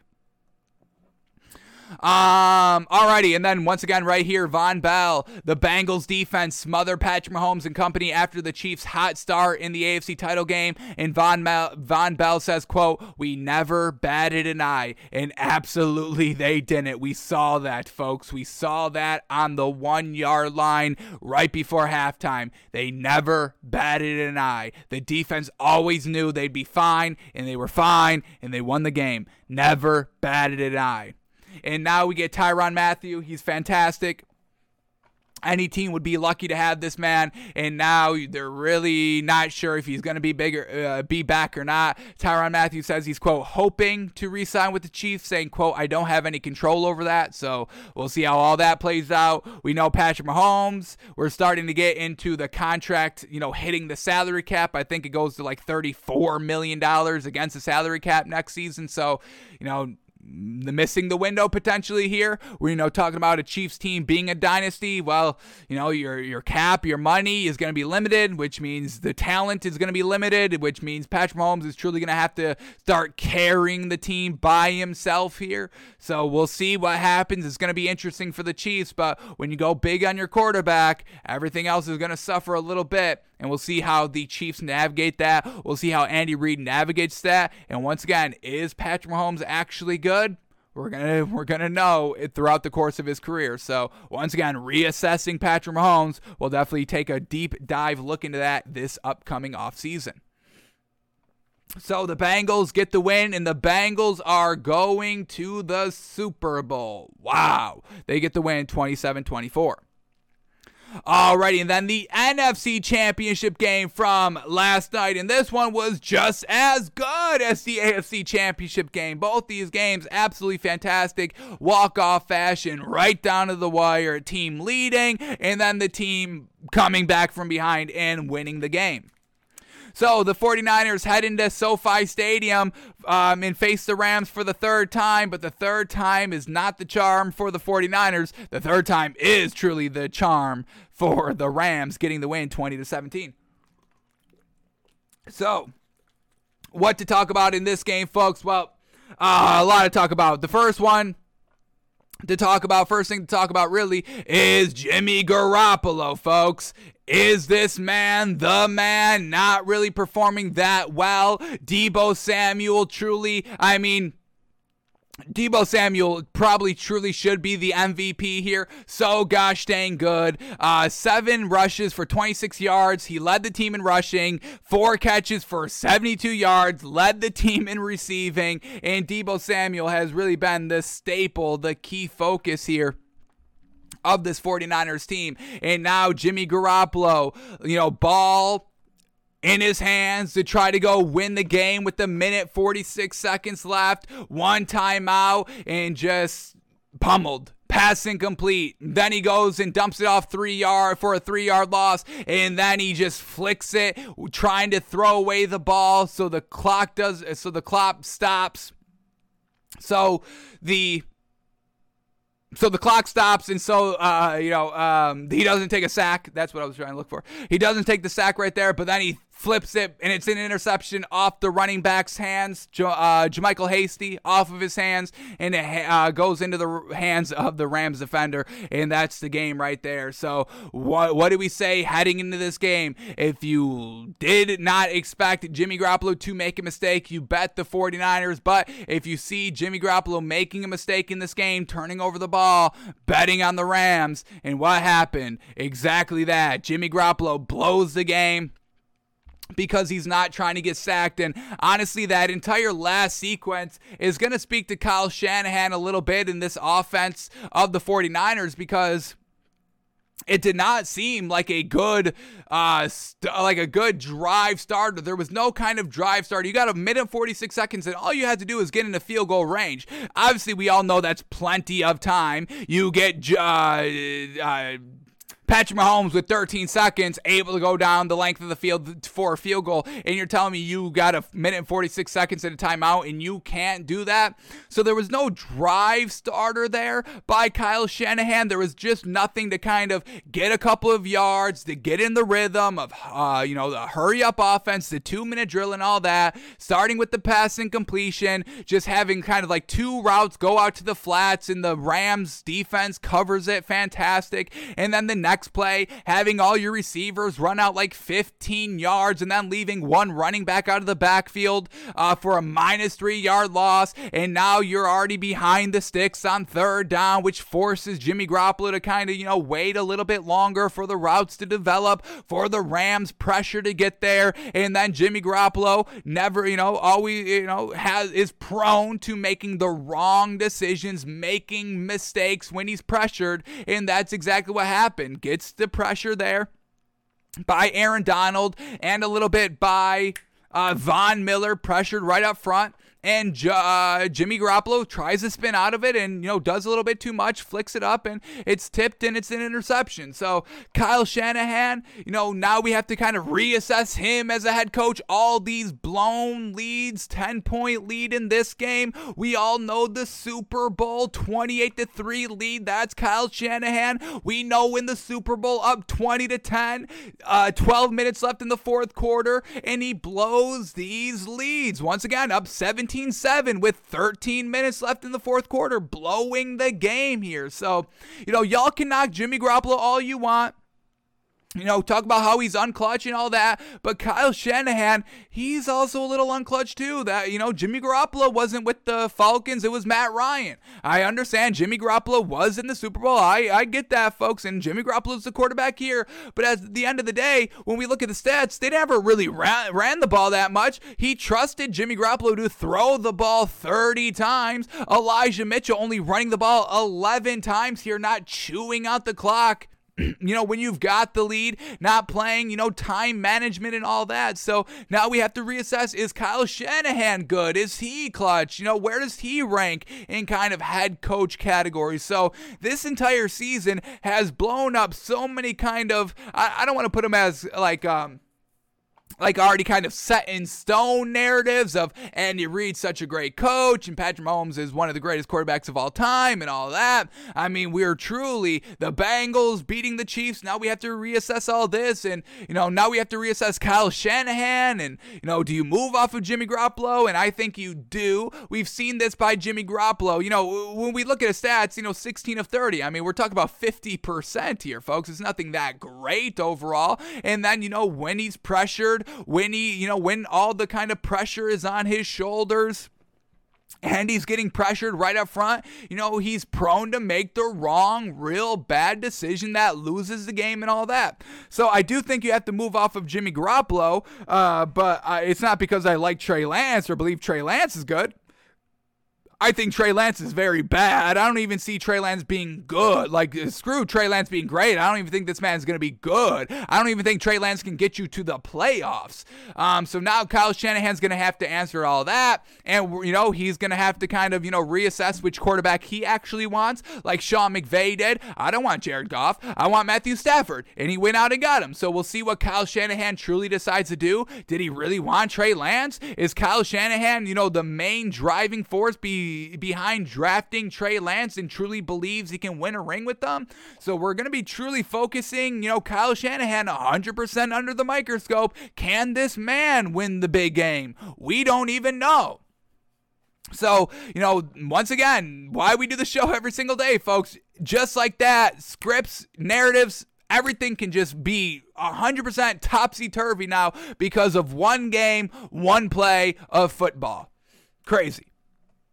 So, 49ers come up short here, unfortunate. But the Rams, they didn't play a flawless game. They didn't play a clean game here. I'm still a little concerned on this Rams team moving forward. And the biggest kind of glaring issue is, let's watch the drop interception here by Jaquiski Tart. misses a wide open interception. Here we go. Rams down 3, 17-14 with 10 minutes left in the fourth quarter. This is, I believe, the first play of the drive, and it's a shot play, and we've seen this. How many times have we seen this season? Matthew Stafford, Sean McVay taking a shot play that's not really open. What is this? And this is an easy interception, and he just kind of drops it, and does this kind of seal or change the entire course of the game? Yeah, potentially. You're giving, the 49ers the ball back when you're down 3 with 10 minutes left, able to kind of chew up some clock, maybe score a field goal to make it, a touchdown game, or you get a touchdown and make it a 2-possession game, who knows, or the Rams defense steps up and the Rams just have kind of less time to work offensively. So everybody that's calling this like the big play of the game, yeah, to a degree, but is Jimmy Garoppolo still going to be able to clutch it up? Can Kyle Shanahan still kind of clutch it up at this point? That's not for certain, and we all know why that's not for certain. So, and this is why it's a little, I'm a little nervous for this Rams team going against this Bengals defense, because Sean McVay, yes, he's a great coach, and I love him as a coach, whatever it means to be a head coach, but play calling, how many times do we see Sean McVay on the sideline kind of tap his chest, be like, oh, that's on me, that play call's on me. So when he got down 10 points, Sean McVay started to kind of, be out of his element and kind of, call plays that, we're just trying to be like trickery or a big shot play to get it all back quickly, and that's not how you play football. We hear that all the time. You can't get it all back in one play. Stick to the course. The Bengals being down 21-3. I mean, could you imagine if, Sean McVay gets down 21-3 in a championship game or the Super Bowl? This could be real big, bad potential for them. So real early on, I think I'm loving the Bengals to win the Super Bowl. Obviously, we've got 2 weeks to talk about and discuss and break down and all that, but Sean McVay kind of worrying me a little bit on his play calling and what happens in real tight situations. So this play right here, Matthew Stafford takes it. It's not open. We've seen it before against the 49ers trying to hit OBJ. That's a no-go. You've got the safety right in the middle of the field the entire time. You don't throw this ball, but he still does throw the ball. So I'm sure Sean McVay was like, I want you to throw this. You need to throw this. You're throwing the ball. So that's our knock on Sean McVay. But now for the greatness of Sean McVay. What we love about Sean McVay, folks, is that he's a player's coach. And what do we say all the time? Are they really going to make us freaking sign out and sign back in just so I can watch this one? I got it on Twitter, so I guess I'll just go to my Twitter account to bring up the video. But here it is, folks. Sean McVay, right on the sideline. This is after the interception. The game's over right now. Sean McVay on the sideline. And 40 seconds left. They need one more kneel down before Sean McVay heads onto the field.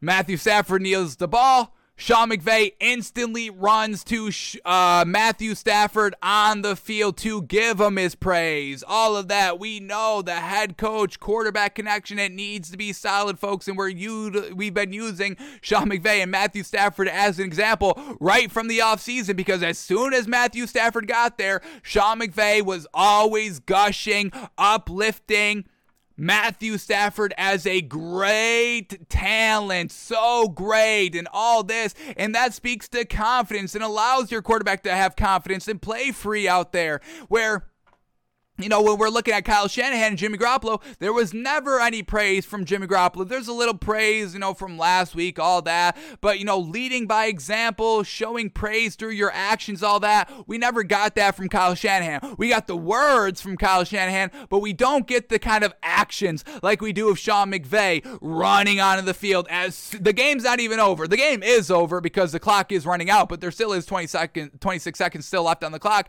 And Sean McVay instantly running over to Matthew Stafford. Matthew Stafford's not done celebrating with his own team yet, and Sean McVay is there. Yes, sir, hugging him. I told you can do it. I knew you could do it. I fucking love you, Matthew Stafford. Marry me right now, Matthew. I love you.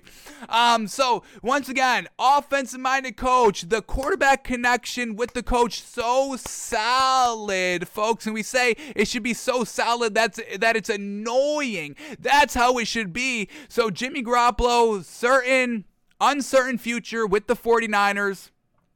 Not having, the kind of full support behind him, not having that kind of trust, I don't know what Kyle Shanahan was trying to do on those final play calls, all of that, but what happened? What would anything be different if Jimmy Garoppolo had a little bit more boost, more support? Did Kyle Shanahan go over to Jimmy Garoppolo on the bench and be like, hey, when it's grim, be the Grim Reaper? Like we heard from Andy Reid last week for the Chiefs, down with only 13 seconds left, goes over to Patrick Mahomes, hey, if it's grim, be the Grim Reaper. Do we get any of that by Kyle Shanahan, or is it all just words after the fact like we got last week? It was after the fact. Kyle Shanahan saying, hey, we wouldn't be here without Jimmy Garoppolo and all that. It's always after the fact. Sean McVay does it before the fact, during the fact, after the fact, and then repeats the process the next week, and then repeats the process next week, and then repeats the process next week, and then repeats the process during this week, and then repeats the process after the week as well.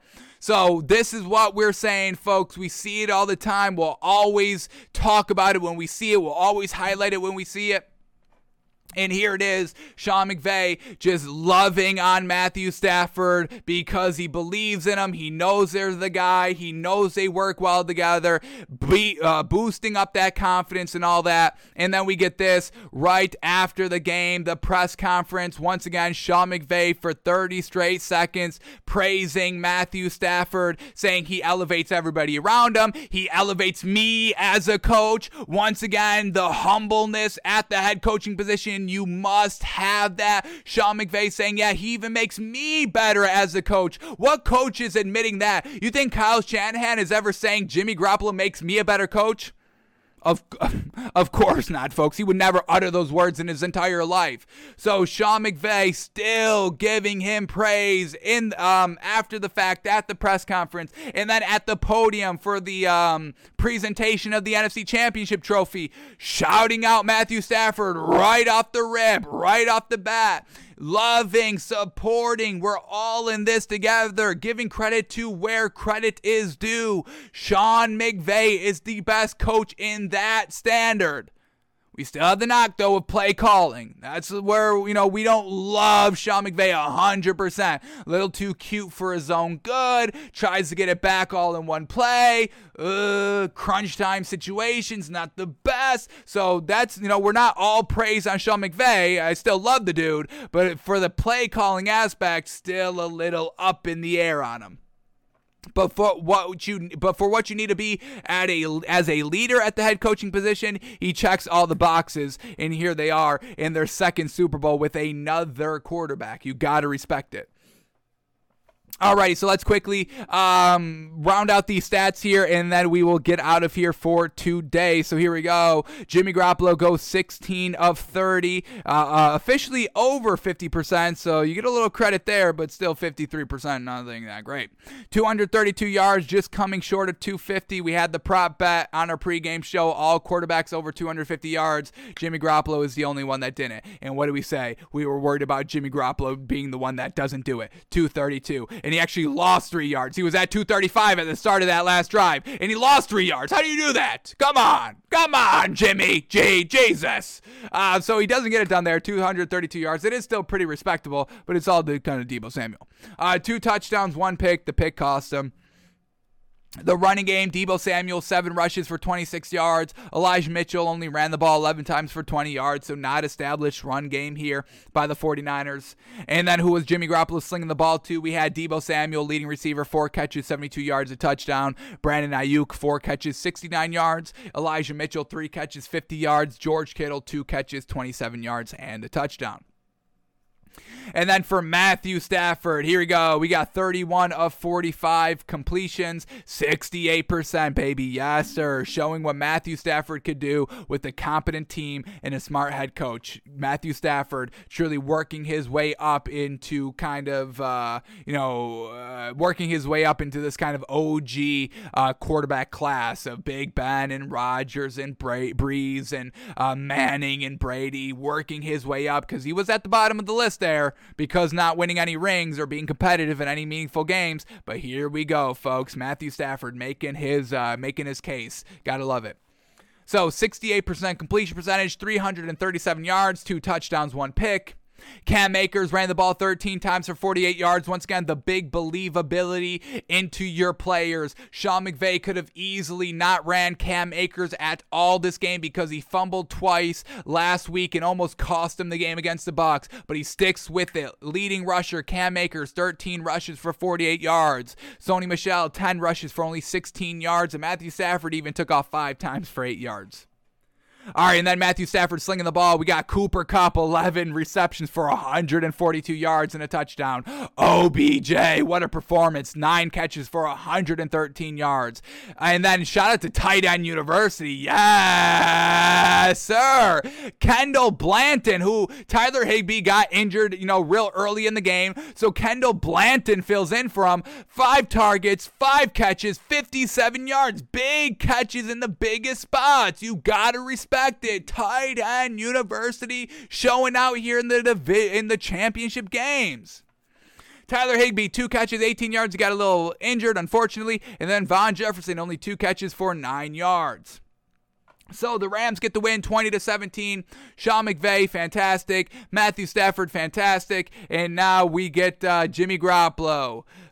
Probably shouldn't be here anymore, but we'll see what happens, and we'll see what Kyle Shanahan decides to do for the future of the 49ers.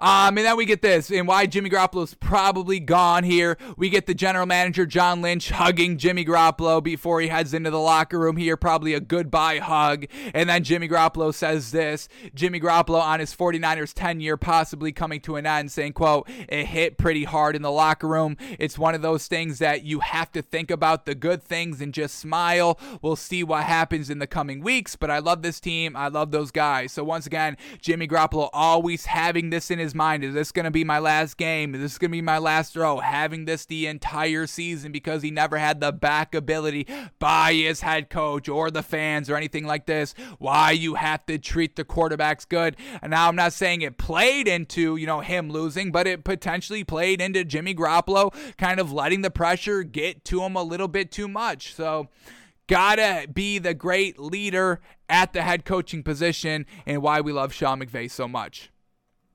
So the Rams get the win 20-17, and the Rams are heading to the Super Bowl, folks. Alrighty, that is going to do it for us today. Thanks for tuning in, thanks for listening, and thanks for watching. We are back live tomorrow around noon Eastern, folks. Talking everything that comes up, and we've got 2 weeks to talk about the Super Bowl, so we will take our time, we will do our due diligence, we will comb through everything so we all can hit the final big bet of the year: who wins the Super Bowl. So we're back all this week, we're all back next week, talking it through, seeing what's going to happen, and seeing if Sean McVay's play calling is going to be kind of, the death of him in the Super Bowl. Alrighty, folks, we're out of here. Have an absolutely great one. You can make a little bit of money in the NBA tonight. Take advantage, and we will see you tomorrow, folks.